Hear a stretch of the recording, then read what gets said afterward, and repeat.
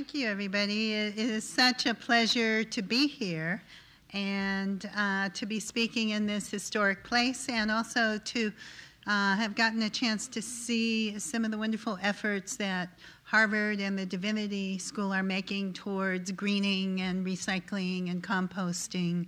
I even got a little tour of the garden, though it was perhaps not the best season here. On the other hand, coming from California, where it's spring now and things are blooming and it's, not to make you eat your heart out, but just to say, if you're a farmer or gardener in California, you never get a break.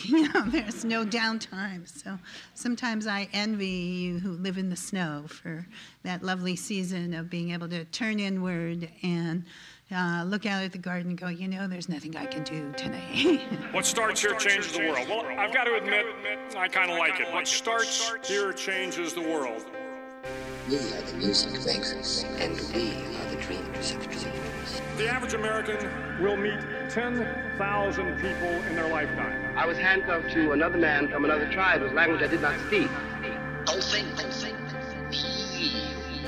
But if every one of you changed the lives of just 10 people, and each one of those people changed the lives of another 10 people, and another 10. We did not know each other. And we could not speak to each other because if we could have spoken to each other, we might have been able to figure out what was happening to us. To every politician who is taking donations from the NRA. It is because America has not invested in its people. Shame on you. And you can change the entire population of the world, 8 billion people. And if we could have figured out what was happening to us, we might have been able to prevent it. If you think it's hard to change the lives of 10 people, change their lives forever, well, it didn't happen. Here we are. You're wrong. Are you better off than you were 4 years ago? My fellow Americans, it's time to speak out. They're looking for help. They're not looking for more of the same. When people lose their jobs, there's a good chance I'll know them by their names. When a factory closes, I know the people who ran it. When the businesses go bankrupt, I know them. We will respond with that timeless creed that sums up the spirit of a people. Yes, we can. Yes, we can. Yes, we can. And when we get enough money, honey, we'll bring you down. But their children were saved. And their children's children. Generations were saved by one decision, one person. But changing the world can happen anywhere, and anyone can do it. So what starts here can indeed change the world. But the question is, what will the world look like after you change it? Welcome to Public Access America. Make a stand. I know I did. Thank you very much, and may God bless America. So I wanted to talk a little bit about the intersection of the sacred, the spiritual, and the ecological. And to say I'm going to be talking a bit about permaculture, which is a whole system of ecological design. And one of the things that we talk about in permaculture is the concept of edges, or in biology they call them ecotones, the places where two different systems meet are places of great dynamism. They can be places of great tension, but they can also be the most creative, most diverse aspects that kind of create a third system that is often richer than either of the other two. So if you are out there looking to find the deer don't hang out in the deep, deep forest, and they don't live out in the middle of the plains. What they really like are those places where the meadow meets the woods, where they can go out to graze and go back into the forest for cover. And if you're looking at something like the ocean, where the ocean meets the shore, there are all these tremendous places of great richness and diversity and vitality, because that connection of those two systems creates so many different niches where different forms of life can live. I often think of that in terms of systems of thought, that when you bring together something like spirituality, ecology, politics, you can create a rich edge that can be sometimes richer than any of those systems can be alone. So that's kind of where I'm coming from today. And I wanted to begin by just giving you a little background on myself and sort of how I got into this particular combination of things. I came out of the early feminist movement in the late 60s and early 70s. I had been raised Jewish and brought up with a pretty strong Jewish education and background, but that was the 60s, where everybody was experimenting with all kinds of different spiritualities, where one of the interesting edges at that time that people were exploring was that edge where Eastern spirituality met Western spirituality. Many different kinds of exciting revolutions in thought, not to mention the revolutions in politics, and of course always sex, drugs, and rock and roll, which are a certain kind of spiritual practice all of their own, I guess. And out of that mix, I started to become aware that for me as a young woman at that time in Judaism, there was sort of nowhere to go with my education. There were, I'm talking like 66, 67, there were no women rabbis or cantors or spiritual leaders, but I didn't even have like the inkling of a thought in my mind that such a thing was possible. I wasn't even in rebellion about it. It just wasn't even on my radar screen. My mother was always in rebellion. She was always saying, oh, my brothers got bar mitzvah and I didn't, and I was so angry about it. And I was always, oh, Mom, that was a long time ago. You know, that was ancient history. Get over it, right? Many years later, we were able to come back together. I'm like, you were right, Mom.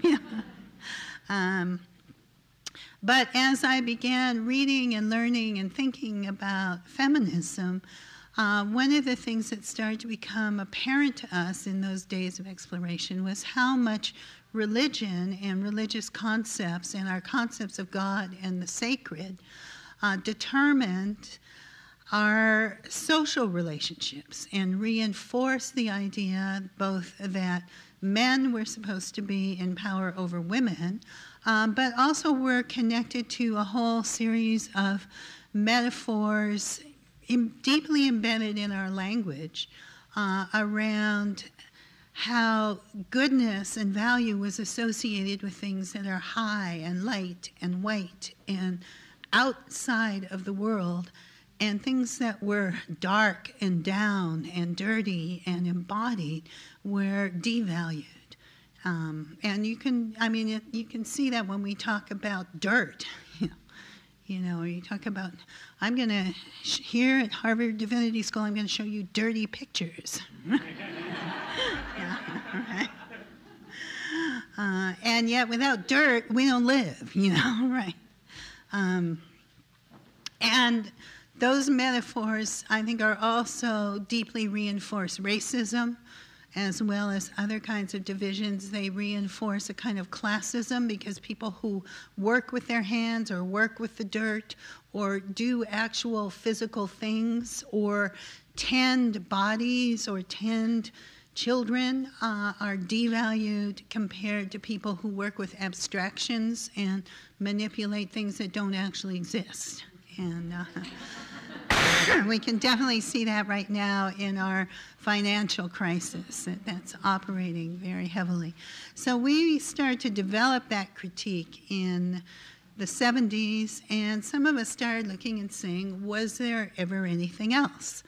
Well, I happen to know that there was something else because back when in my first freshman year at UCLA, a friend of mine and I had done an anthropology project on witches, and we had run into some people who were actually practicing what they told us was this tradition, this religion that had survived from before Judaism, before Christianity. That was the old pagan, shamanic, earth-based spirituality of Europe and the Middle East. And we kind of went, wow, that's really cool, you know. Started learning, started practicing, eventually kind of drifted away from that original group of people, but in terms of the feminist movement, I was like, you know, there's a religion that says there's a goddess, right? That says earth is sacred, nature is sacred, that says sexuality is sacred, women's bodies are sacred, that says me, you know, as a young woman, there are no barriers to my moving forward and taking leadership. And to me, this has something to do with feminism. Well, not too many other people thought that at the time, because most feminist thinkers and writers seemed to feel that religion was the opiate of the people and was inherently oppressive. But I did meet some others. There was a woman in LA named Z Budapest who had a shop called the Feminist Wicca, who had carried on a tradition that had come to her through her family tradition in Hungary. I moved to the Bay Area, I met other people, and we began learning and practicing and experimenting. And because a lot of us who came together were political activists from the 60s or feminists from the 70s, we practiced our religion in a context that said, you know, hey, if we really believe the earth is sacred, we can't just sit back and let idiots destroy her. We have to do something about it. So part of our spiritual and religious practice must be engagement with these great political and environmental struggles of our time. And if we believe that every human being is an embodiment of the goddess of the sacred, then we can't just sit back and let some people oppress others. You know, we have to be involved in these great social justice struggles of our time. And I'm proud to say that many of us in Reclaiming have been, from that time onward, involved in many, many, many different struggles and issues around social justice, peace, and environmental issues. So, sorry. Time went on, and sometime in the late 80s and the early 90s, I met up with a friend who had just taken a course in something called permaculture. And she started telling me about a whole system of ecological design that was based on the idea that if we can observe nature and figure out how nature is working and work in the same way that nature works, we can actually create systems that will meet our human needs while actually regenerating the environment around us instead of destroying it. And I got very interested in that. I thought this is the practical application of the idea that the earth is sacred. And eventually was able to take a permaculture design course myself and began teaching it as well.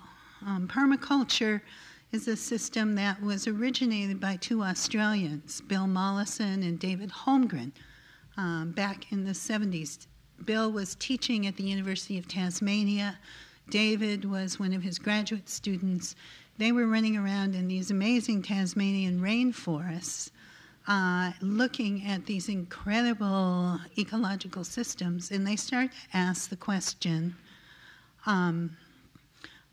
how come nobody has to manage this forest?